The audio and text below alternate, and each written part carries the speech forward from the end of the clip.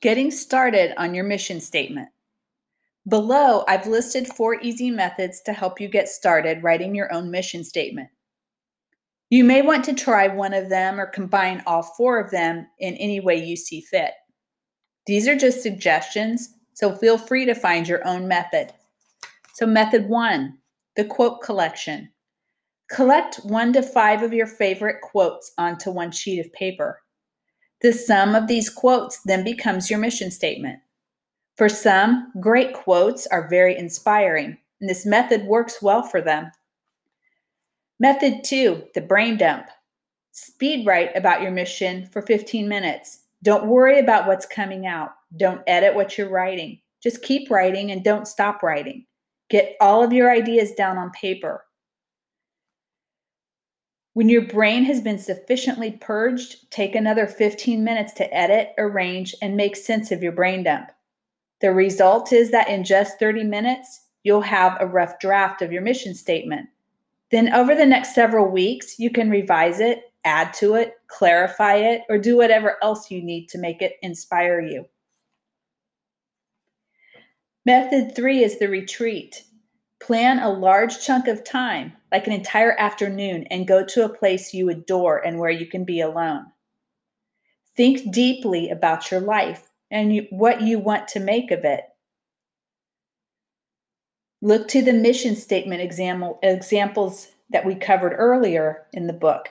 Take your time and construct your own mission statement using any method you see fit. Method 4, the big lazy. If you're really lazy, use the U.S. Army's slogan, "Be all that you can be," as your personal mission statement. A big mistake teens make when writing a mission statement is that they spend so much time thinking about making it perfect, they never get started. You are much better off writing an imperfect rough draft and then improving it later. Another big mistake is that teens try to make their mission statements look like everyone else's. That doesn't work. Mission statements come in many forms: a poem, a song, a quote, a picture, many words, a single word, a collage of magazine pictures. There's no single right way to do it. You're not writing it for anyone else but you. You're not writing it for your English teacher, and it's not going to be graded by anyone. It is your secret document, so make it sing. The most important question to ask yourself is, does it inspire me? If you can answer yes, you did it right. Once you have it written, put it in a place where you can easily access it, like inside your journal or on your mirror. Or you could reduce it, laminate it, and put it in your purse or wallet. Then refer to it often, or even better, memorize it. Here are 2 more examples of teen mission statements, each very different in style and length. Whitney Noziska's mission statement: care about the world, care about life, care about people, care about myself, love myself, love my family, love my world, love knowledge, love learning, love life. Fight for my beliefs, fight for my passions, fight to accomplish, fight to do good, fight to be true to myself. Fight against apathy. Rock the boat. Don't let the boat rock me. And be a rock. Be remembered. This one was written by Katie Hall. It is short, but to her, it means everything. My mission statement. Nothing less, period. 3 watchouts. As you strive to begin with the end in mind and develop a personal mission statement, watch out for dangerous roadblocks. So watch out number 1, negative labels. Have you ever felt labeled by others in a negative way, by your family, teachers, or friends? You guys from the East Side are all the same, always getting into trouble. You're the laziest kid I know. Why don't you get off your butt and do something for a change? There goes Susie. I hear she's a total sleaze. I'm sure your school has its own labels. In my school, we had the cowboys, the brains, the airheads, the pretty boys, the partiers, the preps, the babes, the burnouts, the jocks, the D-wingers, and many other groups. I was labeled in the jock category. The term jock meant that you played sports, were stuck on yourself, and had a brain the size of a peanut. Labels are an ugly form of prejudice. Break down the word prejudice, and what do you get? Prejudge. Isn't that interesting? When you label someone, you are prejudging them. That means making conclusions about someone without knowing them. I don't know about you, but I can't stand it when I'm unfairly judged by someone who doesn't know a thing about me. You and I are much too complex to be neatly shelved into a category like clothing in a department store, as if there were only a handful of different types of people in the world instead of millions of unique individuals. If you've been falsely labeled, you can live with it. The real danger comes when you start to believe the labels yourself, because labels are just like paradigms. When you see, what you see is what you get. For instance, if you've been labeled as being lazy and you begin to believe it yourself, it will become a self-fulfilling belief. You'll act out the label. Just remember, you are not your labels. Watch out, number 2, it's all over syndrome. Another thing to watch out for is when you've made a mistake or 3 and feel so bad about what you've done that you say to yourself, it's all over. I've blown it. Who cares what happens now? At this point, you'll often begin to self-destruct and let it all hang out. Let me just say this, it's never over. It seems that many teens go through a time where they lose it and experiment and do a whole bunch of things they aren't proud of, almost as if they are testing the boundaries of life. If you have made mistakes, you're normal. Every teenager has, every adult has. Just get your head screwed on straight as quickly as you can, and you'll be okay. Watch out, number 3, wrong wall. Have you ever worked really hard to get something you wanted only to find that when you got it, you felt empty inside? So often in our quest to be more popular and to be part of the in group, we lose sight of things that are far more important, like self-respect, true friendships, and peace of mind. We are often so busy climbing the ladder of success that we never take time to see if our ladder is leaning against the right wall. Having no end in mind is a problem, but having an end in mind that leads us in the wrong direction can be an even bigger problem. I once played football with a guy who was an incredible player. He had everything going for him, including being the team captain and having the ultimate buffed body. Each time he would excite fans with heroic efforts and spectacular athletic feats. Fans praised his name, young boys worshiped him, and women adored him. He had it all, or so it appeared.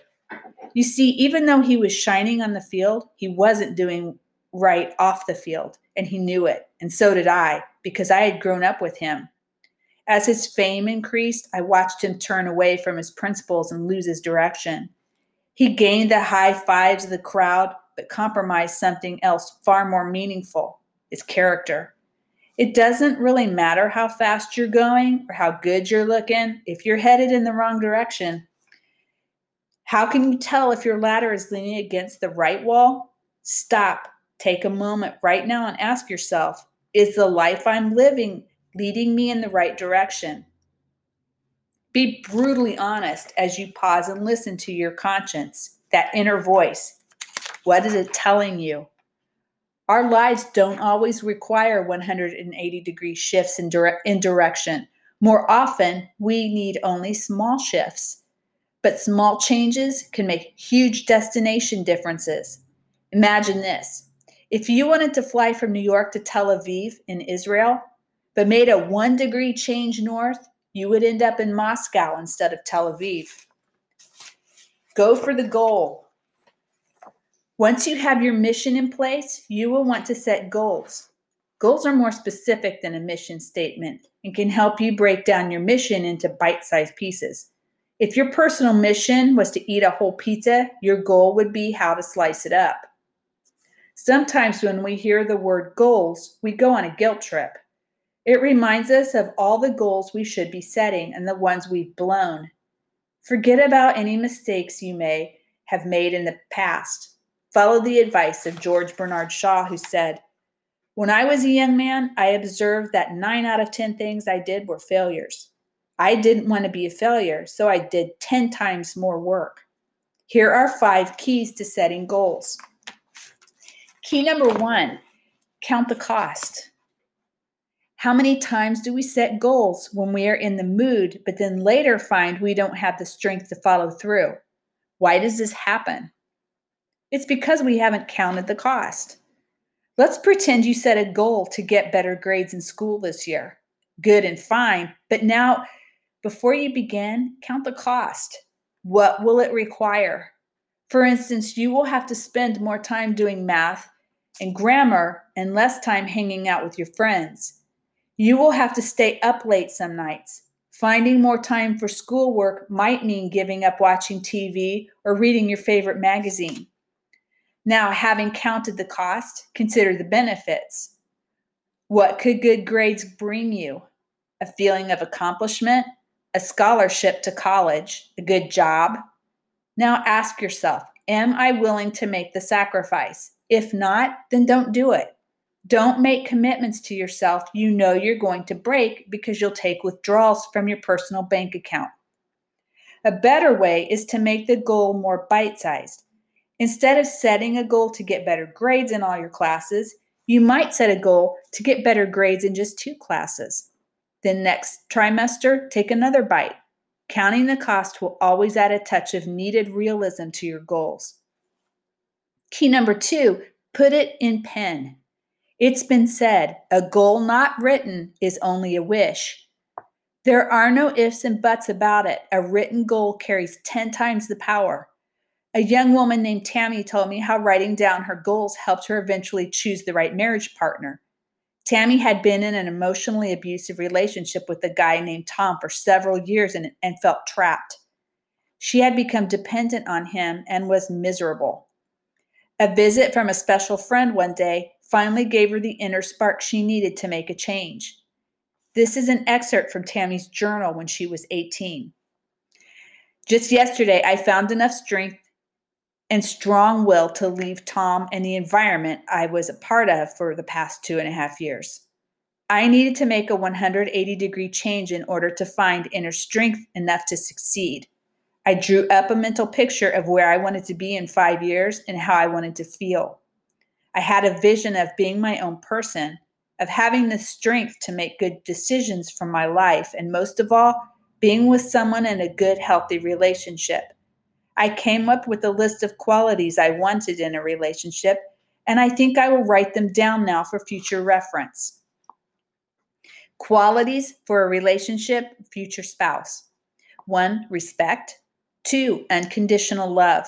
3, honesty. 4, loyalty. 5, will support me in my pursuit of goals in life. Righteous in a spiritual nature. Fun, good sense of humor. Number 8, makes me laugh every day. Number 9, will make me feel whole, not torn apart. Number 10, a good father or good children. Number 11, a good listener. Number 12, will make time for me and will want the best for me in life. Now that I have this list documented, I have some place to turn to get a glimpse of what the future can hold. It gives me hope when I read it, and it reminds me of a better way to live life. Tammy later met and married a great guy who fulfilled her requirements. Happy endings do happen. As Tammy discovered, there's something magical about writing down your goals. Writing forces you to be specific, which is very important in goal setting. As actress Lily Tomlin has said, I always wanted to be somebody, but I should have been more specific. Key number 3, just do it. I once read a story about Cortez and his expedition to Mexico. With over 500 men and 11 ships, Cortez sailed from Cuba to the coast of Yucatan in 1519.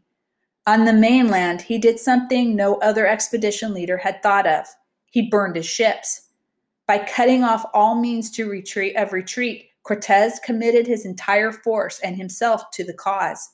It was conquest or bust. To everything there is a season, says the Bible. A time to say, I'll try, and a time to say, I will.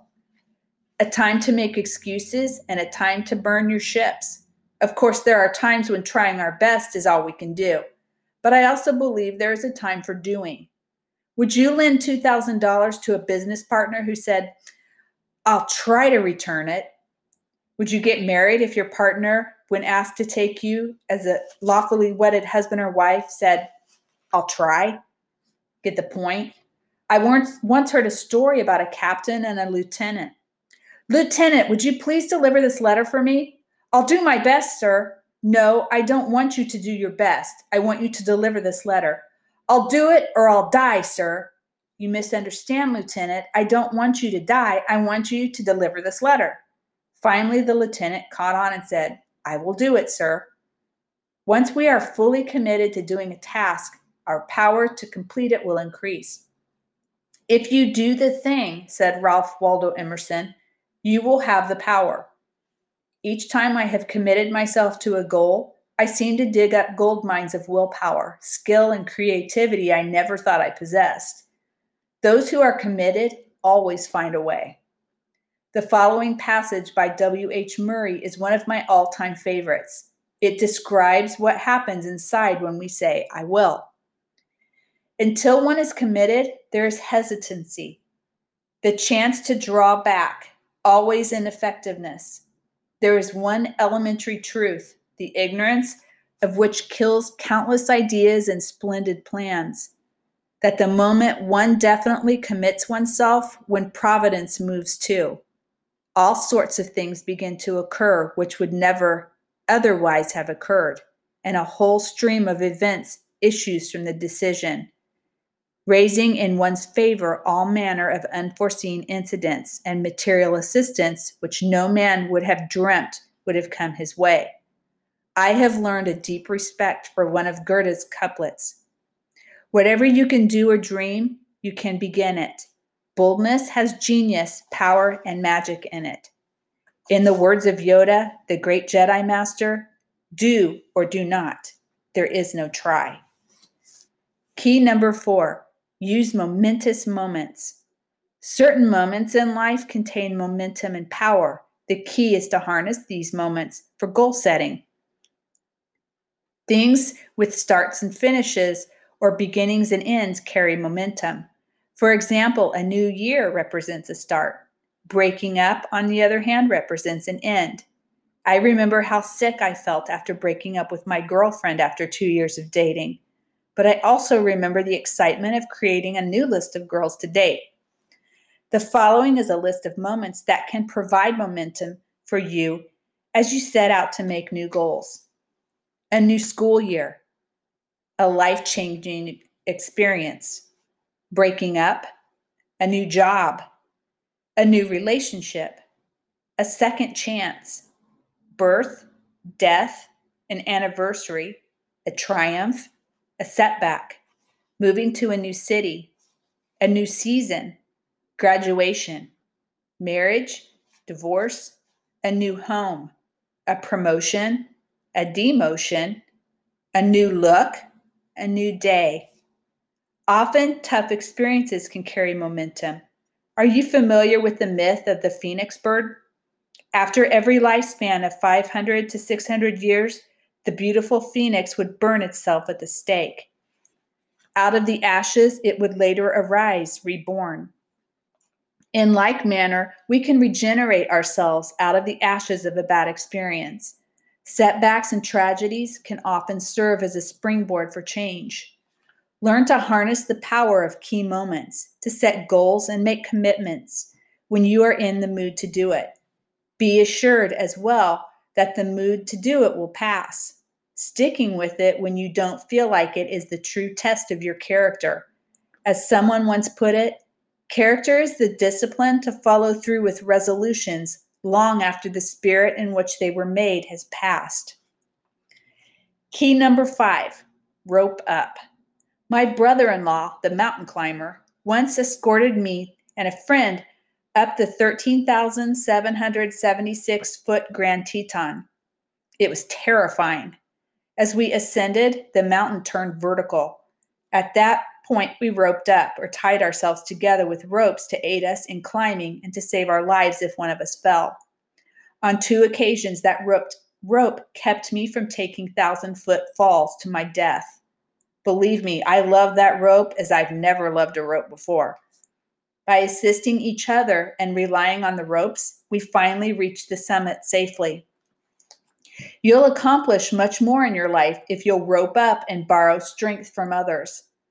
Let's suppose you set a goal to get in great shape. Now think, how could you rope up? Well, maybe you could find a friend who has the same goal and the 2 of you could work out together and become each other's cheerleaders. Or maybe you could tell your parents about your goal and get their buy-in. Or maybe you could share your goal with an athletic trainer or your gym coach and ask him or her for advice. Get creative. Rope up with friends, brothers, sisters, girlfriends, parents, counselors, grandparents, pastors, or whomever else you can. The more ropes you have out, the greater your chance of success.